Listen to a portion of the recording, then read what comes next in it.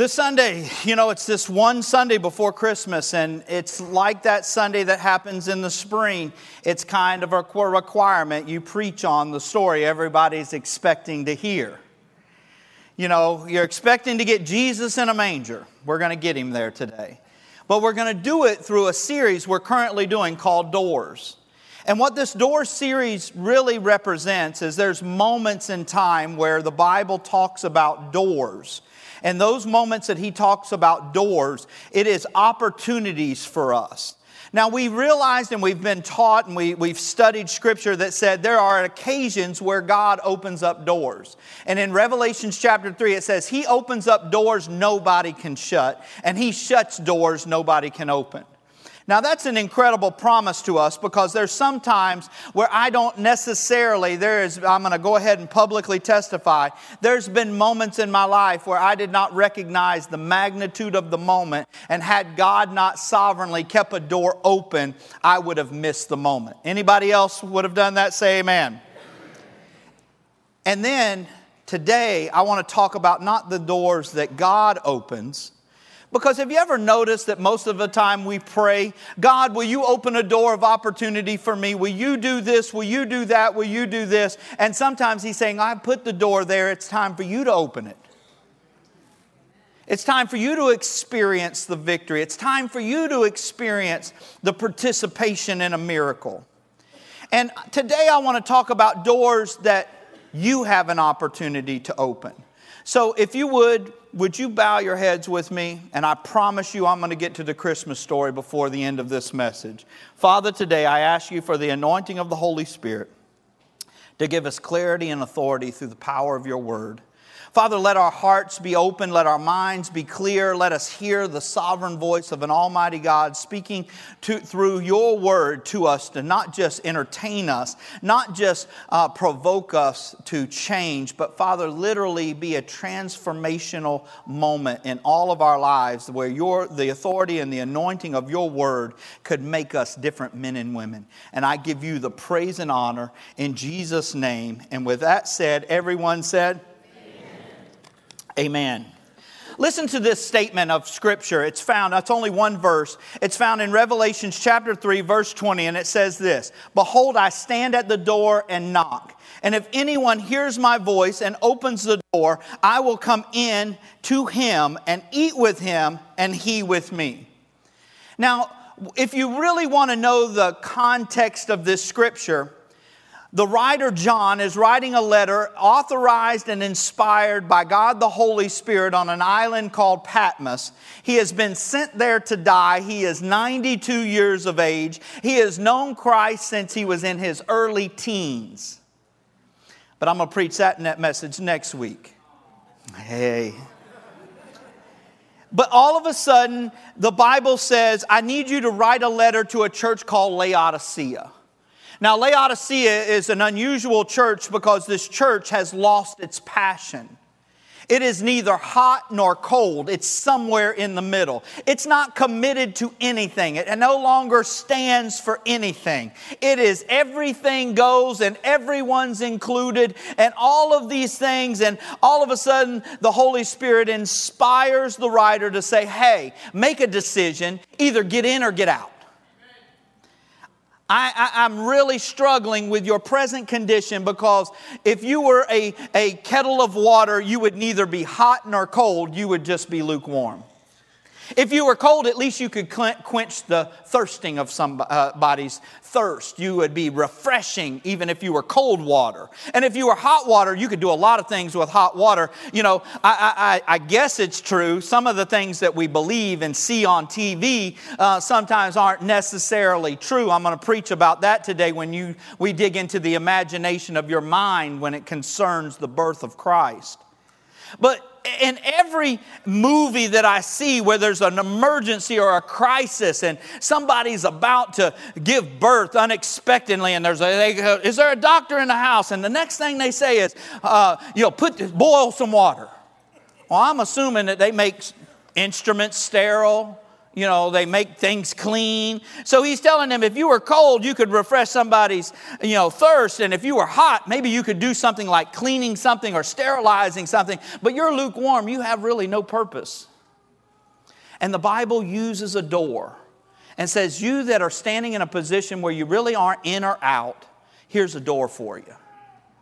And the Bible says this, he paints a picture. Jesus is on one side of the door, and you, or that church, is on the other side of the door. And the Bible says, I stand at the door, talking about Jesus. I stand at the door and I'm knocking. And the Bible says that, as the scripture that I read says, if anyone not only hears my knocking, but hears my voice. So he's not only knocking, he's asking to come in. Can I please come in? Can I please come in? No, this one's shut. We're getting it open. All of a sudden, you have this moment. And I want to paint the picture for you accurately. Jesus, the one standing on this side of the door, is God, right? And he has the authority to kick down the door. He has the power to obliterate the door. In Scripture, it literally tells him that he walked into a room without any open doors, so he could just physically walk through the door, but he's choosing to be restrained in all of his sovereignty to your decision to open it.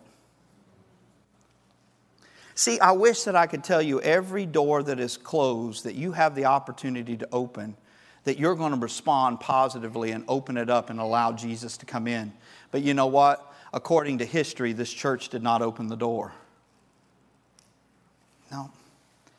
The church doesn't exist anymore. Can you imagine? Here's Jesus knocking at the door of a church saying, will you please let me in? Will you please let me in? And I had a Sunday school teacher, and that Sunday school teacher used this imagery, and she had a big old flannel board, and she took this picture that she had gotten from some Bible publication, and it showed Jesus knocking on the door. And I looked closely at the picture of this door that she would put up on the flannel board, and it was of a heart. And she taught this whole premise of a teaching and saying, David, Jesus is knocking on the door of your heart. And if you decide to invite him in, he'll come in and fellowship with you and never leave you. Anybody ever got taught that lesson? Or seen that picture of Jesus knocking on the door of your heart? There he stands knocking on the door. And the Bible in Revelation says not only does he want to get in, but he wants to fellowship with you. The Bible literally means, when I went to and studied for seminary, I had to study the King James Version and memorize according to my denomination. They were going to test me and ask me things and make me recite Scripture. And I had to memorize the King James Version. And in this verse, it says that he wants to come in and sup with me and you with him. That word there really means to come in and eat or have fellowship. Basically, have a cup of coffee or eat a meal. And I want to ask you a question. If they would have let him in and he would have been sitting at dinner with them, just like he wants to sit at dinner with you, wonder what he would have said. Wonder what he would have challenged you with. If you were to open the door and him to come in and have a dinner with you, wonder what Jesus would do over dinner in your house. You know, just let your imagination run wild with me for just a second. We had the staff over last week for our annual Christmas party. And I got done with church. We had it on Sunday afternoon. I got done with church about 3, or about Pastor Wilson preached longer than I did. It seemed like 3, but it was 1. And then I took him to lunch. And it was about 3 or 3:30 before I got home, and we were having all of the staff over at 6 o'clock. And I'm telling you, this little meek, mild, soft-spoken woman that leads you in worship every week, I live with her. And she can get tough sometimes, and she's barking at, it was like transformation happened to her when the car stopped. She got out and said, okay, we got to get started. We got to clean the house. And she was giving us orders, you got to do that. I found myself mopping. I was like, phew. We see them every day. They know our house is clean. But she wanted it to be clean. And sometimes I think that if I had Jesus over for dinner, I would be so wrapped up trying to get prepared for the dinner, that I would forget to have the fellowship during the dinner. I would be so wrapped up in who he was that I would forget to just sit down and ask him, you knocked on the door. You wanted to come in for dinner. This was your idea. What do you have to say to me?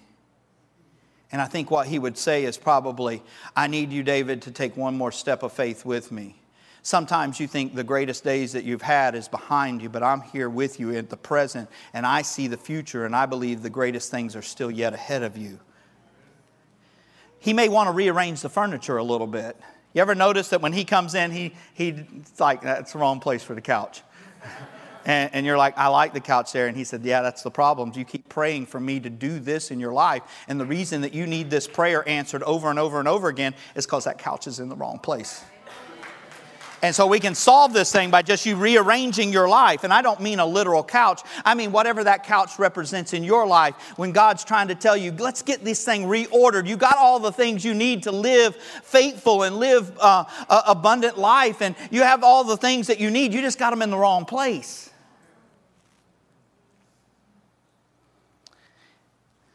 But this church never opened the door. What opportunity. That's the thing that drove me wild or crazy this week about this sermon is what could they have done or what revival was he going to tell us was going to happen to a lukewarm church to turn them into this hot, passionate church, passionate for their God? We'll never know. See, that brings me to today. The greatest, this most popular story that most of us know sometimes is not characterized correctly through all the Christmas plays that we've ever seen. And we put things in that don't necessarily in the timeline happen just right. But did you know this whole story is about a closed door? That a man had an opportunity to open. Picture with me, 97 miles. You are newly married, you're a newlywed couple, you are somewhere between the ages of 18 and 21. You're trying to show your new wife that you've got this thing under control. You have your ideas. She is 9 months pregnant. The due date is any minute, and you get a word from the authorities. It's time to pay your taxes. And you now walk her outside and show her the donkey that she's going to ride on, 9 months pregnant, for 97 miles. Courage. Ladies, tell me, if you would have had to do that to get to the hospital, would you not have killed your husband? Say amen. Yeah. And to add insult to injury, sometimes when you open a door of opportunity and God wants to use you in an incredible way, you think it's all fun and games. This girl was 15 years old trying to explain to her community how she got pregnant, and it wasn't by Joseph, but it was by the Heavenly Father, by the authority of the Holy Spirit hovering over her, being assigned and put on mission by the Heavenly Father to be the conveyor or the deliverer of the Son of God. And Jesus, or God the Father, Son, and Holy Spirit, His plan was for you to do it by natural childbirth.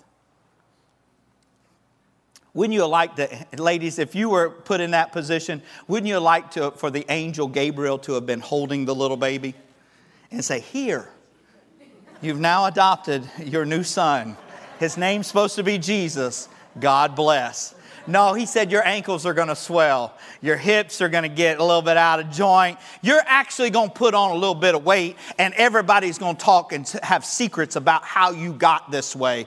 And you're going to go through, and I'm not going to tell on the brother because I got to go talk to him because he's got to get some convincing that this child is really from God. And once I convince him, he's going to go crazy about the time the baby's going to be born, and he's going to put you on a donkey, put you 97 miles on that donkey. And when you get into the town of Bethlehem, you're going to look over at him and say, did you make the arrangements? And he's going to say, no, I thought you did. Didn't you go on kayak and get us a room? No. Oh. The Bible says this, in those days a decree went out from Caesar Augustus that all the world should be registered.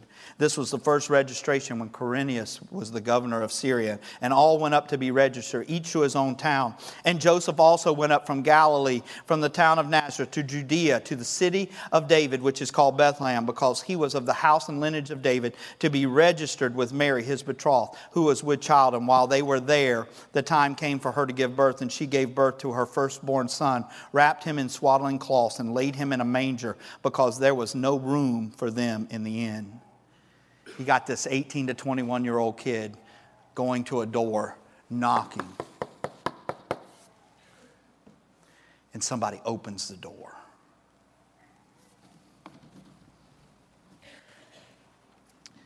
What can I do for you? I don't know how to say this because my wife's right behind me. I didn't make any arrangements and we need a room. She's pregnant and it seems like it's now. I'm sorry. There's no room. See, all of a sudden, the door was about to close. The opportunity was going to be presented to a man that his name would have probably been recorded in human history as the one that gave up his bed, gave up his room. He couldn't ask another guest to do it. He would have had to do it for himself. But had this man done it, what would have been said about him? You're talking about missing a marketing opportunity?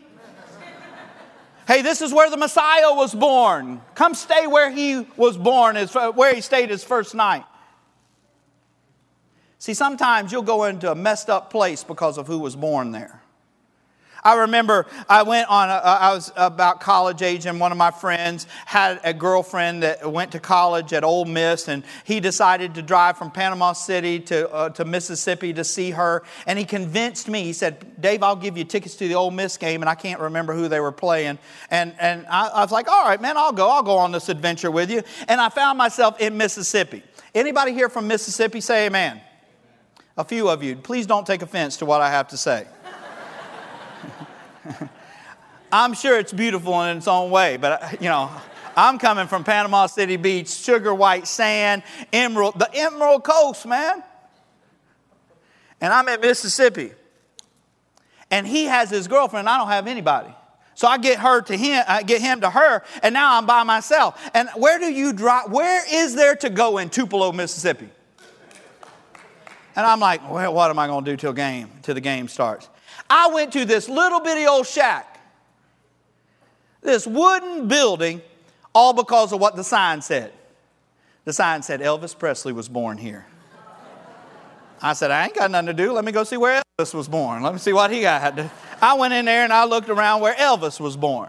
Can you imagine going where Jesus was born? See, I've been. It's not what you think.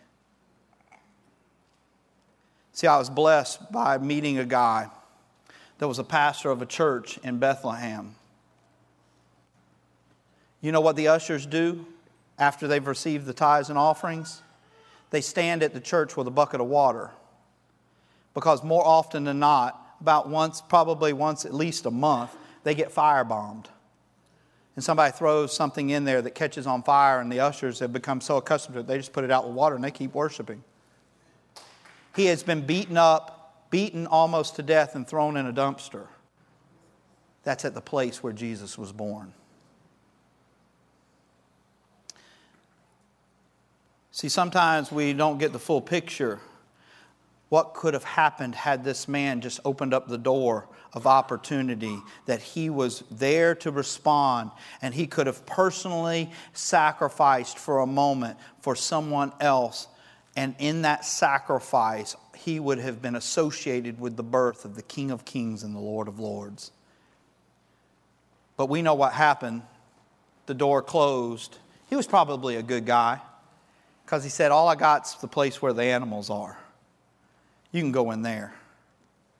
And I know in your mind you think of red barns and beautiful cows. There's no wooden structures there. It was a cave. That's where they kept the animals. And in the darkness of a cave, a door that could have been open was closed. And the King of the universe was born in a cave surrounded by animals. You can play me something, Amy. And the baby was wrapped in cut cloths and put in a manger. Now, this is the only manger we got, but it's really not accurate because the mangers of that region are stone because there's not a lot of wood, there's not a lot of trees. So in a big old rock that had a hole dug out of it where some hay was laid, yes, it was a manger, but it wasn't like this. The King of the universe was born to a 15 to 16-year-old little girl and probably an 18 to 21-year-old terrified young man, all because they opened up a door when he knocked. And they put the baby in this manger. And I know I'm going to mess some people up right here. How many of you know about the wise men? Say amen.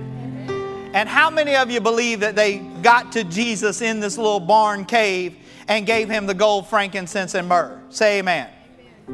Yeah, they didn't get there until he was 2. They had to go on a 2-year walk to find him. But they thought he was worth the find and the walk. See, they didn't get the gold, frankincense, and myrrh until God knew the perfect timing where the king was going to try to kill all the 2-year-olds and younger, and they were going to need some money to get to Egypt to live until he died. And that's what comes in, these wise men to worship with gold, frankincense, and myrrh, and they were going to use that as God's sovereign hand was making a way for the child. No, it wasn't the wise men that showed up at the barn. It was the shepherds.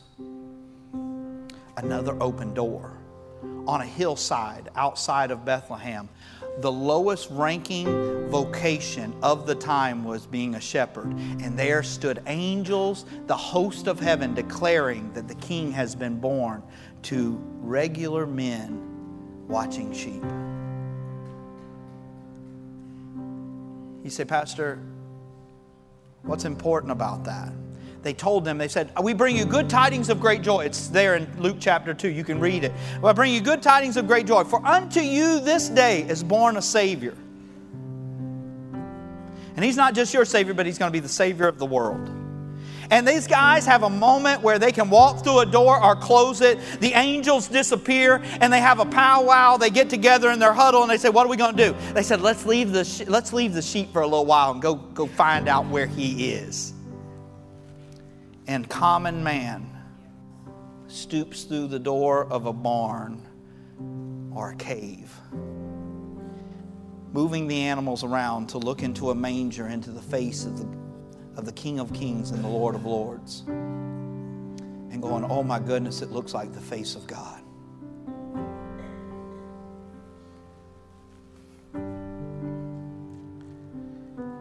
See, He wasn't born, like Pastor Gray said, in a palace. He was born in a stable. Humble beginnings for the greatest of all. Because He wanted you to know there was a door open for you. And maybe you have a better pedigree than I do, but I could have never been a wise man. I'd have never had the gold, the frankincense, and the myrrh. I would have more related to the shepherd. But I'm so thankful that He gave them and me an opportunity to go see the King. And I stand here before you 2 days before we celebrate Christmas. And some of the chaos that I've been in and you've been in has been trying to get through these stores without cursing. That's real right there. It sounded funny, but that's real. I looked at somebody the other day and just in my head, if they could have thought what I thought in my head, I was like,